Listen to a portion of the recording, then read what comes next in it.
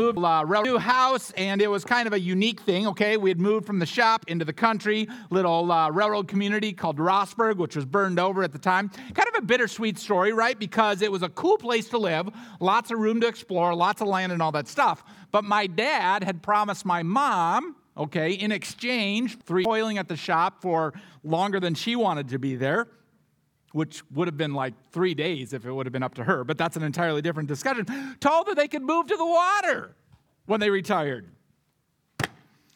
And this, though a cool place, was at the edge of a hayfield with this magnificent oak. Okay, this oak was it had to be from the middle 1800s, right? Why it got spared, no idea. And it was in a field by itself, so it was just like massive, right? Okay, so that was to the east of the house. And then there was this huge tamarack to the west of the house. There's some lowland there. And ever-expanding lawn, okay? My dad grew up as a farmer, left the farm when he was 25, ever-expanding lawn. Okay, I've told you about the garden, needed to be plowed with a two-bottom plow, which I know a two-bottom plow isn't a big deal, right? But when you're plowing a garden with a two-bottom plow, that's kind of puts you in a different category. Ever-expanding lawn, okay? Like each time he mowed, it would get just a little bit or a lot of bit wider. And as it got wider, he would hit rocks, right? And after a couple of times hitting the rocks and forgetting about it, then Tim and I, my younger brother, would dig it out. That was our job. John, Tim, there's a rock out there. Needs to be dug out. You'll notice it. It's got scars from a mower blade. He didn't say that because he'd never really owned that. Most of the time, no big deal. MBD, as the kids would say today. But once in a while, you would encounter a rock that, like, just a little bit of a nubbin would stick out, and you're like, oh, wow, what's going on here? Nope. And then you dig out, and you dig out, and you dig out, and pretty soon, Tim and I had this rock that was, like, as big as we were. It's probably, like, 6 feet across and 8 feet tall. It was big, okay? It wasn't that big, but it was big, right? So we got this thing. My dad had a thing. He called it a gin pole. I don't know if it was actually a gin pole, but it was loggers would use it. Railroad workers would use it. It was a long chunk of tamarack or white pine that had kind of a reinforced tip that you would use to get leverage. Is this what this thing is called? Does anyone actually know this? Is it a gin pole? I don't know. At any rate, we got the gin. So we finally had to pull it out with a tractor, right, to get it out. And we had this massive rock in front of us with only a little tiny bit showing. Today we turn to page 974. We're back there. Galatians, the big four, starting with the phrase, I mean the heir, as long as he is a child, is no different from a slave, though he is the owner of everything. But he is under guardians and managers until the date set by his father. In the same way, we also, when we were children, were enslaved to the elementary principles of the world. Elementary principles, a great translation would be elementary spirits, trapped by elemental things, trapped by elemental spirits. Shouldn't take long, but maybe it would take a while, right? All the stupid stuff I did when I was young. All the stupid stuff I did when I was young because I didn't realize to whom I belonged. All the stupid stuff that I did being trapped by youth. All the stupid stuff that I continue to do even though I am no longer young, but I'm still trapped by these youthful things. Trapped by these elemental things, trapped by these elemental spirits. What does Paul mean? Practically, to this day, when I wipe out, when I sin, when I do something that is wrong, it's rarely a new thing. It's rarely a complex thing. It's rarely oh, wow, I didn't see that coming. Where did that come from? No, it's because I get angry in the wrong way or I want something that I can't have or shouldn't have. It's pretty basic stuff. But it's how the world, according to Galatians, according to Paul, operates. These elemental things, these elemental spirits, the stuff that fights against 328, the stuff that fights against, in just a few weeks, 5:22 and 23. the elemental things, the elemental spirits, the stuff that defines the world, the arrogance, right? The derision, the division, the misdirection, the stupidity, especially with how we treat each other, the impatience. I've grown so impatient with my own impatience. The so mine, the so more. Someone was once quoted as saying, "I'll make sure capitalism survives because I've taught my niece or nephew 2 important words, mine and more." Yikes. I don't think that's unique to capitalism. A sense of, I'm under attack, so I need to fight. No, you don't. We need to follow, not fight. Our way of life is under attack. Stop, slow down. Probably the only one attacking me is me. And if truly someone else is attacking me, then I should look to the example of Jesus. Elemental things, elemental spirits, trapped by youth, trapped by youthful things. These aren't new things. They've been around since the days of the papaya. There is more, right? There is more than what the world offers. But it is so easy to get trapped. The Greatest Showman, right?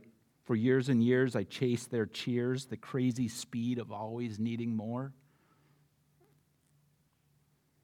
Trapped by elemental spirits. Trapped by elemental things.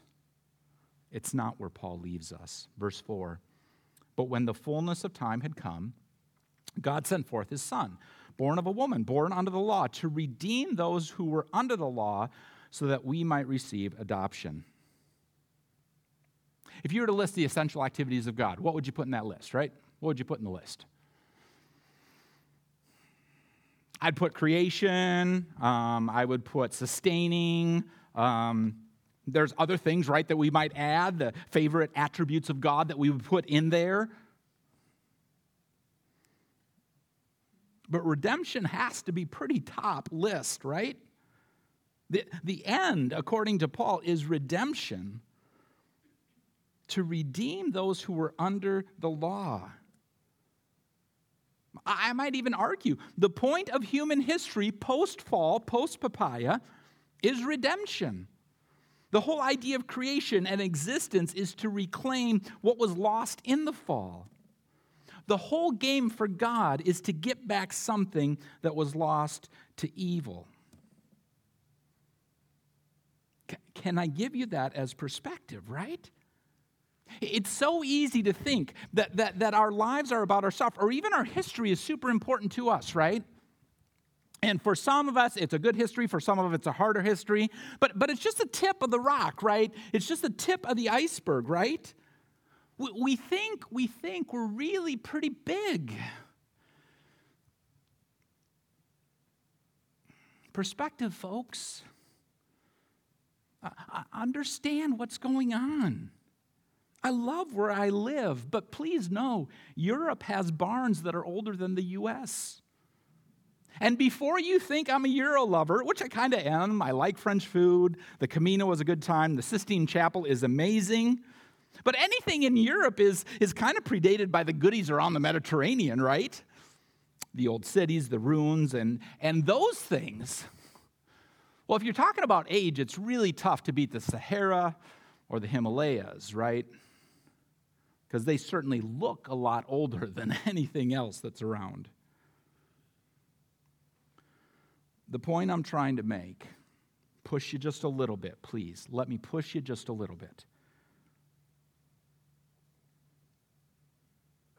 The point I'm trying to make is that our histories are just the tip, right? And the plan of God is much larger. It's much more robust. And the idea of how can we experience the redemption that we desperately need. article this last week in the New York Times, and it kind of intrigued me because usually when I read an article like this, okay, whether it be from the Times or the Wall Street Journal or some other thing on the spectrum, right? It's usually either so far here or so far here. I'm just like, oh, seriously, can you not just stop? But the title of the article, listen, my church was part of the slave trade. This has not shaken my faith. I'm intrigued. It kind of seems like it lives where I live, kind of in the middle, right? With this and that. Person talks, Rachel Schwarns. I don't know much about her. She says, I'm a professional and a journalist who writes about slavery and its legacies. I'm also a black woman and a practicing Catholic. I stumbled across a story in 2016 when I got a tip about the prominent Jesuit priest who sold 272 people to raise money for a college. This was 1938. I was astounded. Catholic priests had bought and sold human beings. Why didn't I know why? All that is to say, if you want to read her book, she's got one. Why would she stay with the church? Her response. Why stay? Because the church is bigger than the sinful men within it. She qualifies that a little bit. Those priests had power to forcibly enslave people, but they did not control God or his Son or the Holy Spirit. The church, the true universal church depicted in Scripture, did not belong to these men. The church, with prayers and hymns, rituals of the faithful, have sustained families for generations, belong to everyone, including the throngs of newly emancipated black Catholics. Yeah. I think that's beautiful. What I like about the article is that it acknowledges the pain of the past, because I don't think I can heal from something that's in my past if I'm not willing to confess what's wrong. The Bible's pretty clear on that. But it doesn't let the past define, right? The past becomes a defining moment, but it doesn't, and that's for any of us. Our past does not have to define who we are, but it can be a defining thing for us. Another thing for the article, it's so easy to dismiss faith because of what some yahoo did to us. So easy. But the true faith, the true God of the Scriptures, is above that.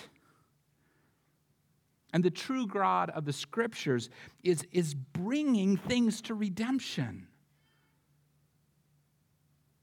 The reason for God doing what God is doing is to bring order, to bring redemption to the chaos because of the papaya fiasco.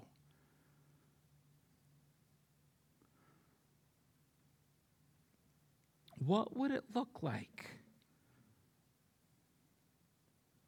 What would it look like if we allowed the redemptive work of God to touch every aspect of our lives? Text goes on, verse 5. I'll give you context. But when the fullness of time had come, God sent forth his Son, born of a woman, born under the law, to redeem those who were under the law, so that we might receive adoption as sons and daughters. And because you are sons and daughters, God has spent the Spirit of his Son into our hearts, crying, Abba, Father. So you are no longer a slave, but a son, a daughter. And if a son, if a daughter, then an heir through God. The translators can't help themselves, even in the work of verse 28. I just want to briefly say, no one's excluded from the kingdom of God because of their biology. It's daughters and sons, it's sons and daughters. You, because of Jesus, if you have a relationship with Jesus, irrespective of your biology, can be an heir. Boys and girls, men and women. Enough said on that. The Father we know, verse 6, and because you are sons and daughters, God has sent the Spirit of his Son into our world, hearts crying, Abba, Father. Abba is a banned and an Aramaic word. Aramaic is the lingua franca of Jesus' day, okay? It's the business language, right? We can talk about Abba. There's an affection inherent in the world, right? In the word, an affection inherent in the word. Some of you are like, yes, I get that affection. Dancing Queen is the best song ever. Fernando, maybe you like Fernando better.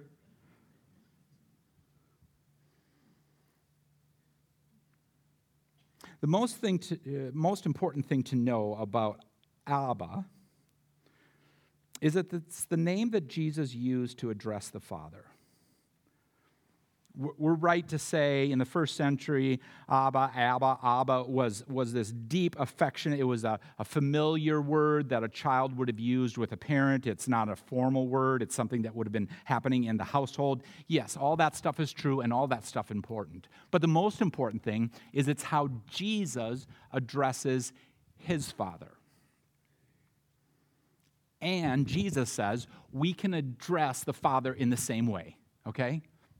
So, for instance, like when I send a text to Anna or William, I will often sign it DOD.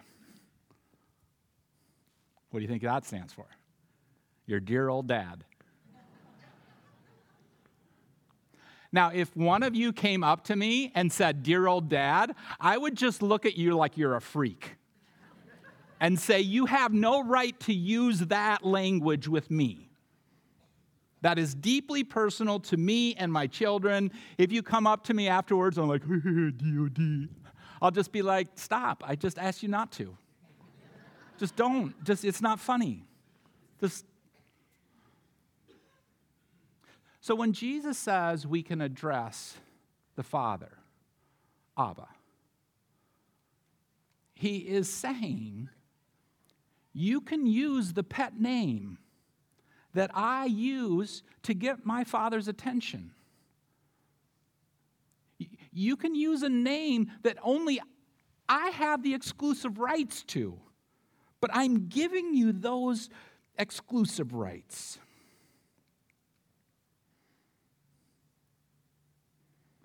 Jesus invites us, okay? Invites us to take a chance. See what I did there? Chance, take a chance, take a chance. Thank you. It's hard for some of us, right? Because the fathers that we've known haven't been the best examples. Others of us profoundly grateful for the fathers that we have had. Probably most of us are in the middle where we're like, yeah, I really liked my dad. I just wish he wouldn't have beaten me like a drum. You know what I'm saying? There's kind of this, right?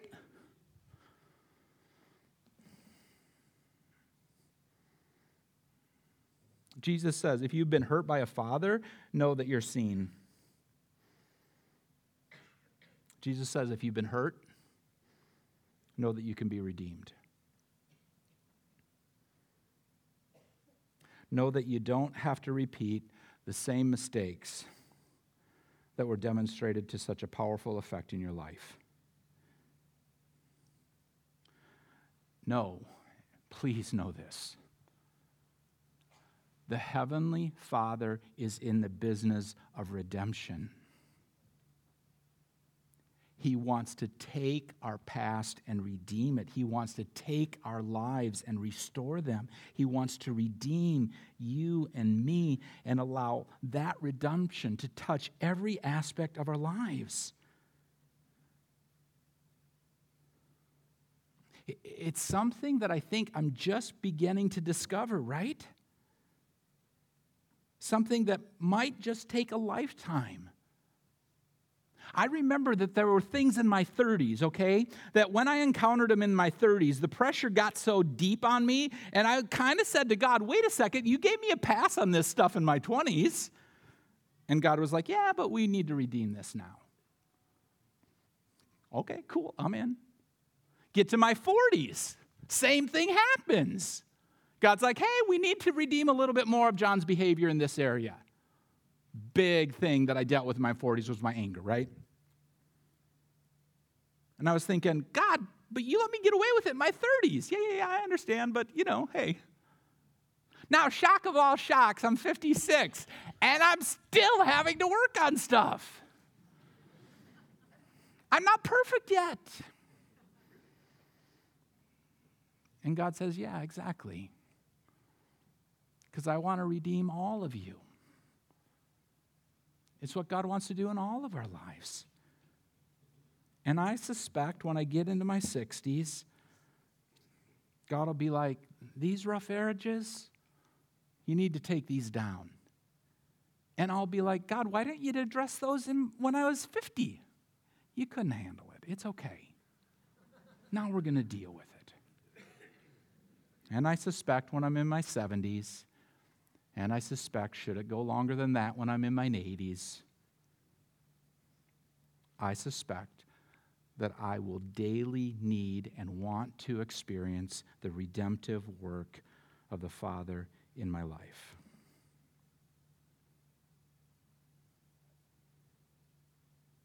And all I'm asking for is that you take the chance for your own life.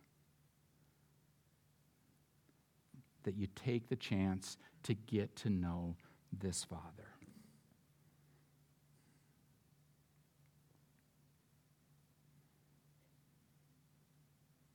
Happy Father's Day to all of you. There's a whole list of things that you need to be aware of if you're a dad now. And number one, you can wear New Balance 990s with anything, even a suit jacket. Crocs are okay, even though I don't understand it. I think Crocs are not an abomination. Parent pellet grilling is a thing, and a discussion, the fact that today's weed is too strong, and multiple computer screens at work, and T-shirt options, and the real goat, who should be the real goat, the greatest of all times, and e-bikes. Apparently, if you're a dad these days, you need to be conversant about e-bikes, and you probably have an opinion about artificial intelligence. You might be experimenting with being powerballed, and Lord knows you probably need a statin.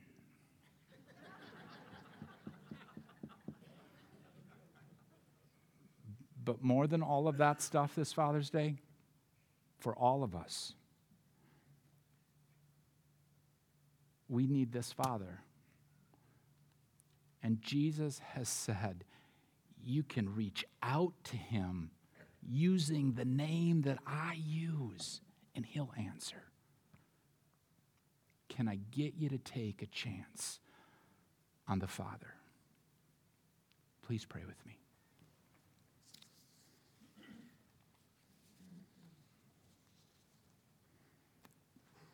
Father, in the quietness of the moment, and truly,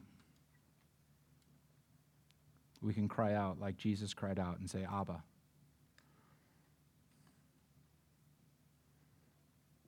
Through your Spirit, reveal to us the things that you want to redeem in our lives.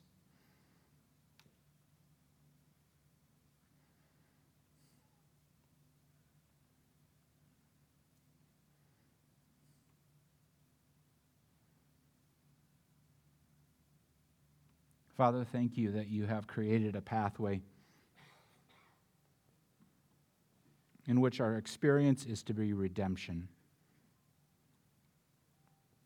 that we can be forgiven if we ask, that we can be saved if we know your Son, that we can, in that position, call you Abba, Father. Thank you for this time. It's in Jesus' name that we pray. Amen.